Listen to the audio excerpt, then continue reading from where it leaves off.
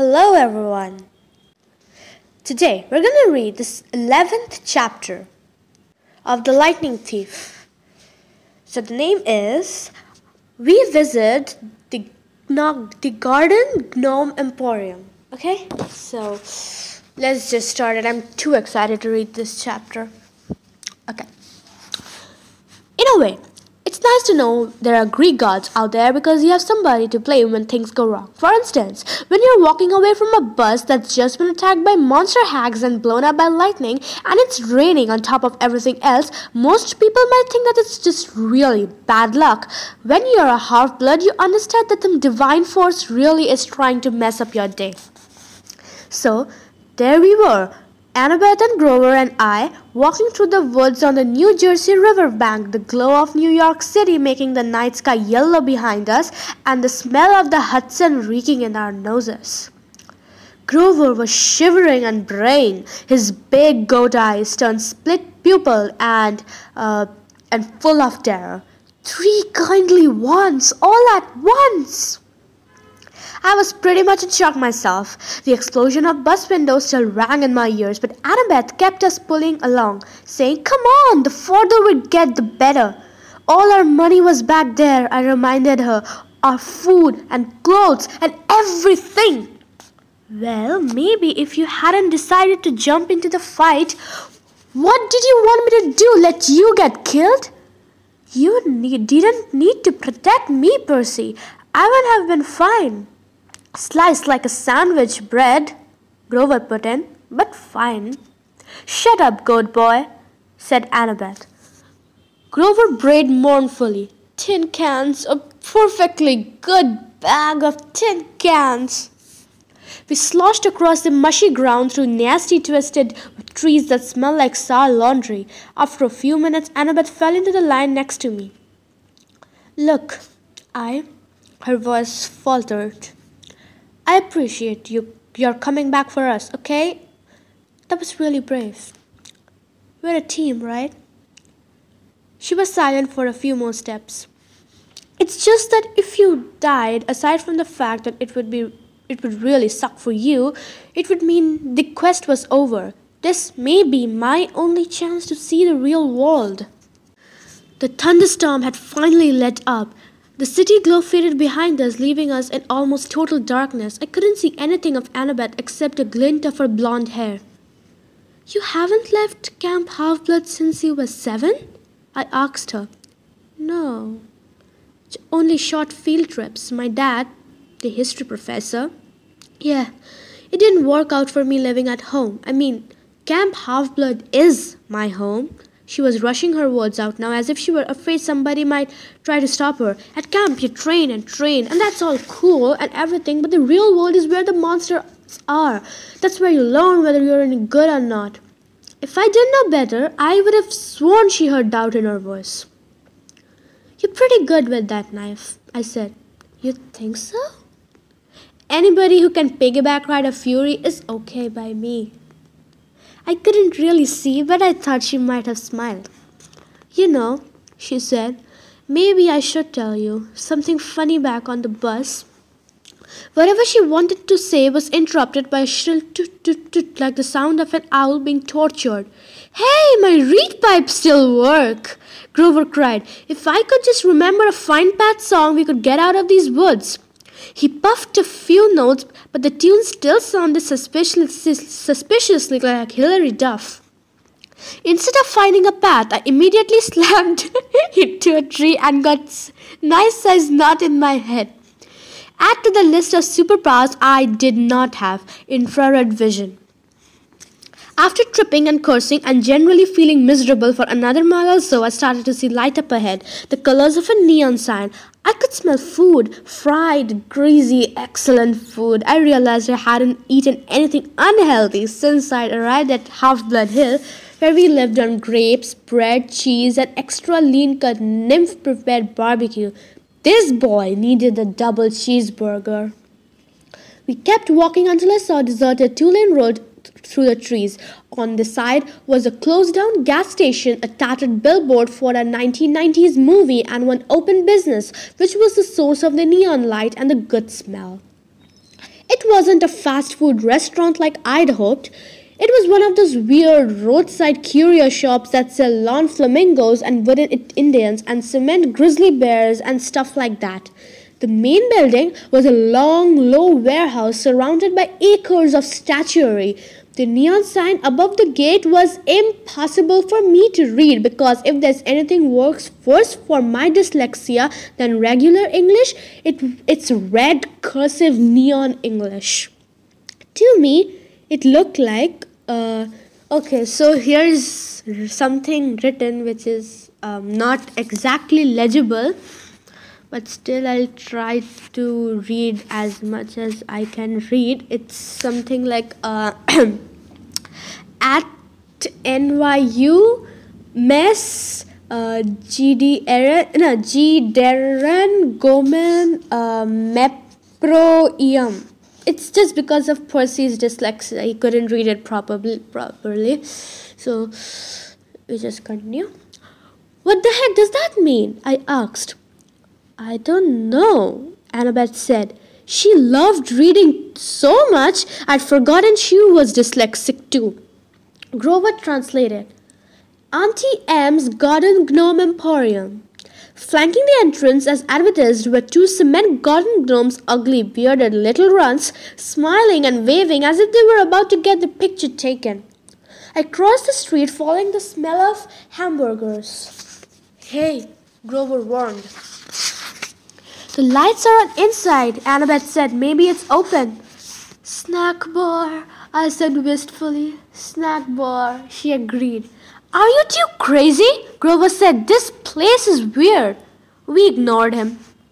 The front garden was a forest of statues. Cement animals, cement children, even a cement satyr playing the pipes, which gave Grover the creeps. Bah! He bleated. Looks like my Uncle Ferdinand. We stopped at the warehouse door. Don't knock, Grover pleaded. I smell monsters. Your nose is clogged up from the Furies, Annabeth told him. All I smell is burgers. Aren't you hungry? Meat, he said scornfully. I'm a vegetarian. You eat cheese and tomatoes in aluminium cans, I reminded him. Those are vegetables. Okay. Come on, let's leave. These statues are looking at me. Then the door creaked open and standing in front of us was a tall Middle Eastern woman. At least I assumed she was Middle Eastern because she wore a long black gown that covered everything but her hands and her head was completely veiled. Her eyes glinted behind a curtain of black gaze, but that was all about I could make out. Her coffee-colored hands looked old but well manicured and elegant, so I imagined she was a grandmother who had once been a beautiful lady. Her accent sounded vaguely Middle Eastern too. She said, Children, it is too late to be out all alone. Where are your parents? Annabeth started to say. We are orphans, I said. Orphans? The woman said. The word sounded alien in her mouth. But, my dears, surely not. We got separated from a caravan, I said, a circus caravan. The ringmaster told us to meet him at the gas station if we got lost, but he may have forgotten, or maybe he meant a different gas station. Anyway, we're lost. Is that food I smell? Oh, my dears, the woman said, you must come in, poor children. I'm Aunty Em. Go straight to the back of the warehouse. Please, there is a dining area. We thanked her and went inside. Annabeth muttered to me, Circus caravan? Always have a strategy, right? Your head is full of kelp, she said. The warehouse was filled with more statues, people in all different poses, wearing all different outfits and with different expressions on their faces.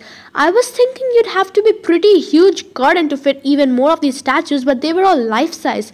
But mostly, I was thinking just about food. Go ahead, call me an idiot for walking straight into a strange lady's shop just like that because I was hungry, but I do impulsive stuff sometimes. Plus, you've never smelled Aunty Em's burgers. The aroma was like laughing gas in the dentist's chair. It made everything else go away. I barely noticed Grover's nervous whimpers or the way the statue's eyes seemed to follow me or the fact that Aunty Em had locked the door behind us. All I cared about was finding the dining area, and sure enough, there it was at the back of the warehouse, a fast food counter with a grill, a soda fountain, a pretzel heater, and a nacho cheese dispenser. Everything you could want, plus a few steel picnic tables out front. Please sit down, Aunty Em said. Awesome, I said. Grover said reluctantly, we don't have any money, ma'am. Before I could jab him in the ribs, Aunty Em said, No, children, no money. This is a special case. Yes, it is my treat for such nice orphans. Thank you, ma'am, Annabeth said. Aunty Em stiffened as if Annabeth had just done something wrong, but then the old woman relaxed just as quickly, so I figured it must have been my imagination. Quite all right, Annabeth, she said. You have such beautiful grey eyes, child. Only later did I wonder how she knew Annabeth's name, even though we had never introduced ourselves. Our hostess disappeared behind the snack counter and started cooking. Before we knew it, she had brought us plastic trays heaped with double cheeseburgers, vanilla shakes, and XXL servings of French fries. I was halfway through my burger before I remembered to breathe. Annabeth slurped her shake. Grover picked up the fries and eyed the tray's waxed paper lanyard as if he might go for that, but he still looked too nervous to eat. What's that hissing noise? He asked. I listened, but I didn't hear anything. Annabeth shook her head. Hissing? Aunty Em asked. Perhaps you hear the deep fryer oil. You have keen ears, Grover. I take vitamins for my ears. That's admirable, she said. But please, relax. Aunty Em ate nothing. She hadn't taken off her headdress even to cook, and now she sat forward and interlaced her fingers and watched us eat. It was a little unsettling having someone stare at me when I couldn't see her face, but I was feeling satisfied after the burger and a little sleepy and figured the least I could do was try to make small talk with our hostess. So you sell gnomes? I said, trying to sound interested. Oh yes, Aunty Em said, and animals and people, anything for the garden. Custom orders, statuary is very popular, you know. A lot of business on this road? No, not so much now. Since the highway was built, most cars they do not go this way now. I must cherish every customer I get. My neck tingled as if somebody else was looking at me. I turned, but it was just a statue of a young girl holding an Easter basket. The detail was incredible, much better than you see in most garden statues, but something was wrong with her face. It looked as she was startled or even terrified. Aunty Em said, you notice some of my creations do not turn out so well. They are marred. They do not sell. The face is the hardest to get right. Always the face. You make these statues yourself? I asked. Oh, yes. Once upon a time I had two sisters to help me in the business, but they have passed on and Aunty Em is alone. And I have only my statues. That is why I make them, you see. They are my company. The sadness in her voice sounded so deep and so real that I couldn't help but feeling sorry for her. Annabeth had stopped eating. She sat forward and said, 2 sisters. It's a terrible story, Aunty Em said. Not one for children, really. You see, Annabeth, a bad woman was jealous of me long ago when I was young. I had a boyfriend, you know, and this bad woman was determined to break us apart. She caused a terrible accident. My sisters stayed by me. They shared a bad fortune as long as they could, but eventually they passed on. They faded away. I alone have survived, but at a price, such a price. I wasn't sure what she meant, but I felt bad for her. My eyelids kept getting heavier, my full stomach making me sleepy. Poor old lady, who would want to hold somebody so nice? Percy? And Annabeth was shaking me to get my attention. Maybe we should go. The ringmaster will be waiting. She sounded tense. I wasn't sure why. Grover was eating the waxed paper of the tray now, but if Aunty Em found that strange, she didn't say anything. Such beautiful grey eyes, Aunty Em told Annabeth again. My, yes, it has been a long time since I've seen grey eyes like those. She reached out as if to stroke Annabeth's cheek, but Annabeth stood up abruptly. We really should go. Yes. Grover swallowed his waxed paper and stood up. The ringmaster is waiting, right? I didn't want to leave. I felt full and content. Aunty Em was so nice. I wanted to stay with her a while. Please, dearest, Aunty Em pleaded. I so rarely get to be with children. Before you go, won't you at least sit for a pose? A pose? Annabeth asked wearily. A photograph. I will use it to model a new statue set. Children are so popular, you see. Everyone loves children. Annabeth shifted her weight from foot to foot. I don't think we can, ma'am. Come on, Percy. Sure we can, I said. I was irritated with Annabeth for being so bossy, so rude to an old lady who had just fed us for free. It's just a photo, Annabeth. What's the harm? Yes, Annabeth, the woman purred. No harm. I could tell Annabeth didn't like it, but she allowed Aunty Em to lead us back out the front door into the garden of statues. Aunty Em directed us to a park bench next to the stone satyr. Now, she said, I'll just position you correctly. The young girl in the middle, I think, and the two young gentlemen on the either side. Not much light for a photo, I remarked. Oh, enough. Aunty Em said, enough for us to see each other, yes? Where's your camera? Grover asked. Aunty Em stepped back as if to admire the shot. Now, the face is the most difficult. Can you smile for me, please, everyone? A large smile. Grover glanced at the cement satyr next to him and mumbled, That sure does look like Uncle Ferdinand. Grover, Aunty Em gestured. Look this way, dear. She still had no camera in her hands. Percy, Annabeth said. Some instinct warned me to listen to Annabeth, but I was fighting the sleepy feeling, the comfortable lull that came from the food and the old lady's voice. I will be just a moment, Aunty Em said. You know, I can't see you very well in this cursed veil. Percy, something's wrong, Annabeth insisted. Wrong, Aunty Em said, reaching up to undo the wrap around her head. Not at all, dear. I have such noble company tonight. What could be wrong? That is Uncle Ferdinand! Grover gasped. Look away from her! Annabeth shouted. She whipped her Yankees cap on her head and vanished. Her invisible hands pushed Grover and me both off the bench. I was on the ground looking at Aunt Em's sandal feet. I could hear Grover scrambling off in one direction, Annabeth in another. But I was too dazed to move.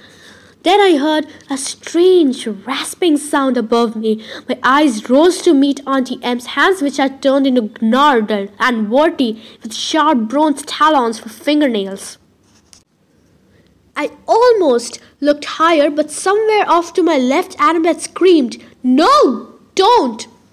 More rasping, the sound of tiny snakes right above me from where Aunty Em's head should be.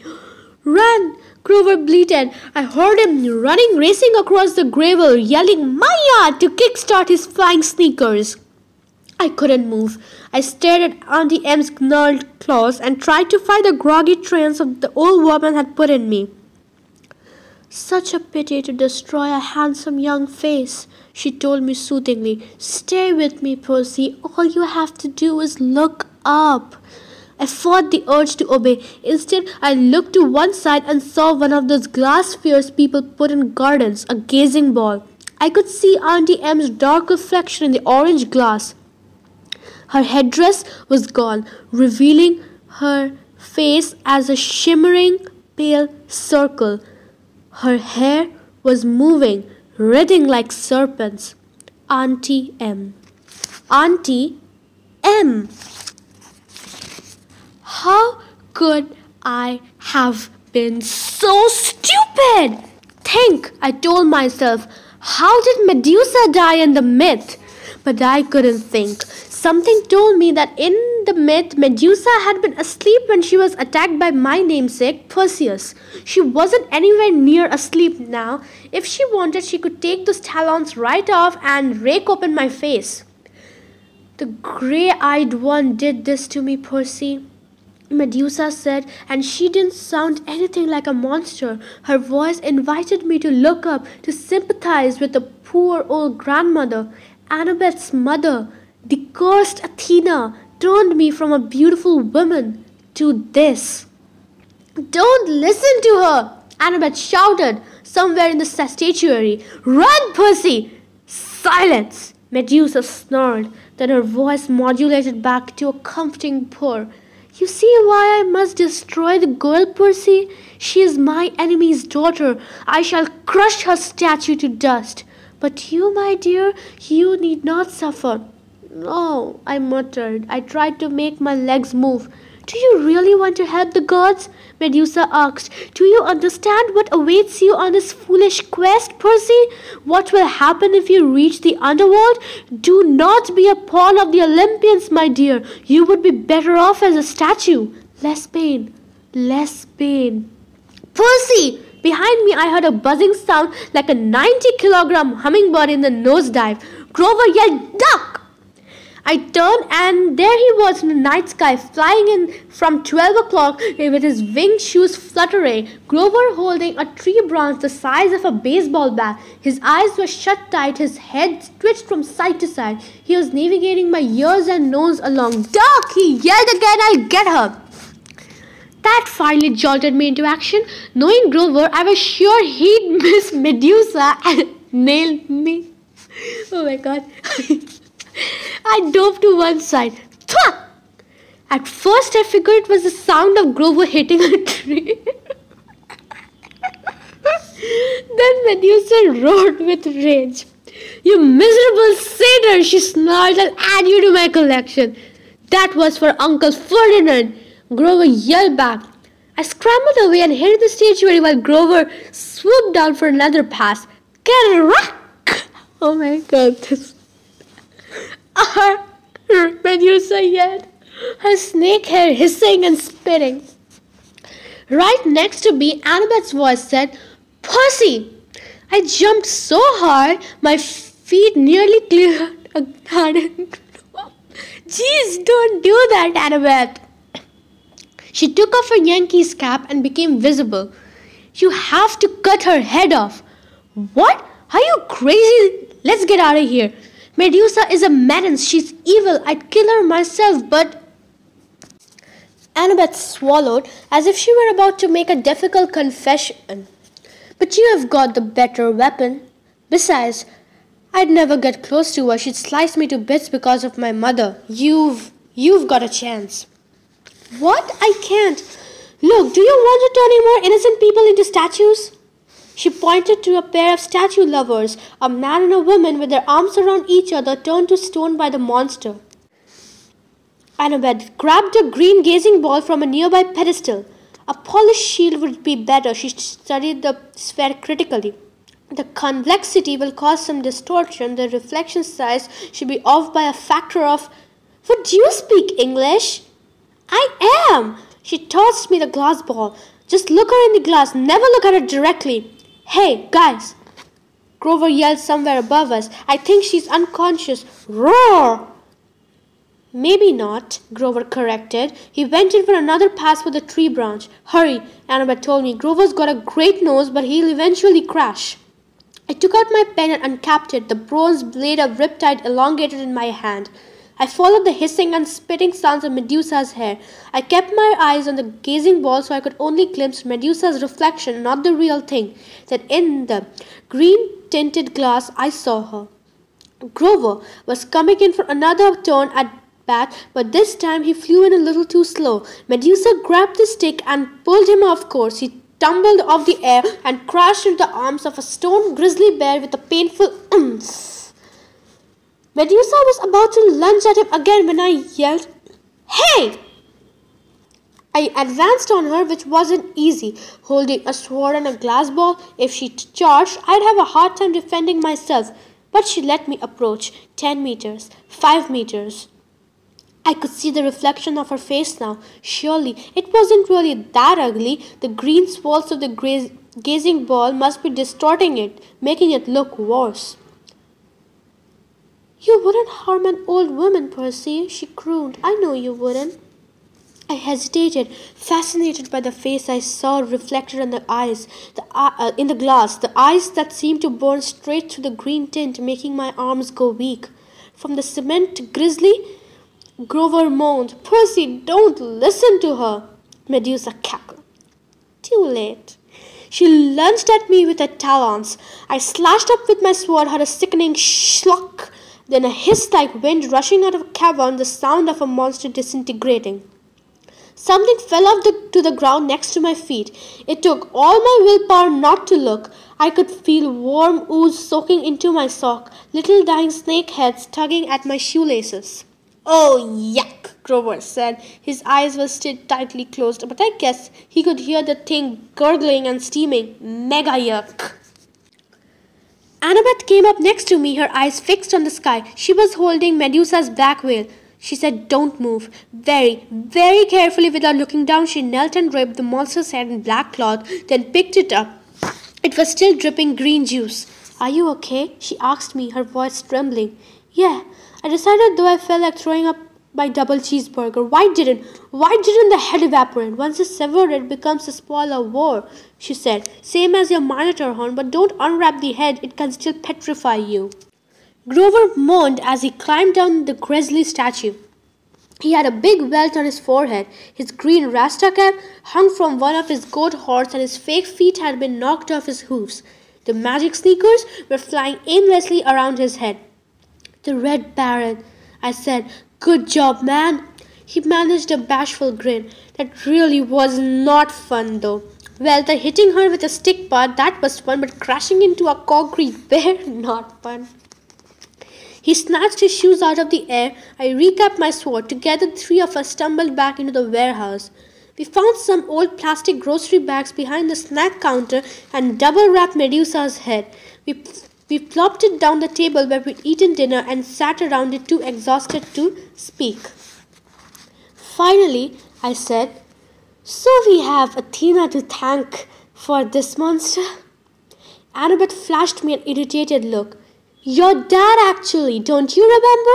Medusa was Poseidon's girlfriend. They decided to meet in my monster's temple. That's why Athena turned her into a monster. Medusa and her two sisters who had helped her get into the temple, they became the three Gorgons. That's why Medusa wanted to slice me up, but she wanted to preserve you as a nice statue.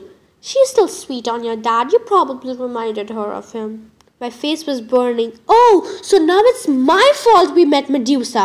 Annabeth straightened in a bad imitation of my voice. She said, "It's just a photo, Annabeth. What's the harm?" "Forget it," I said. "You're impossible. You're insufferable. Hey," Grover interrupted. "You two are giving me a migraine, and satyrs don't even get migraines. What are we going to do with the head?" I stared at the ceiling. One little snake was hanging out of a hole in the plastic.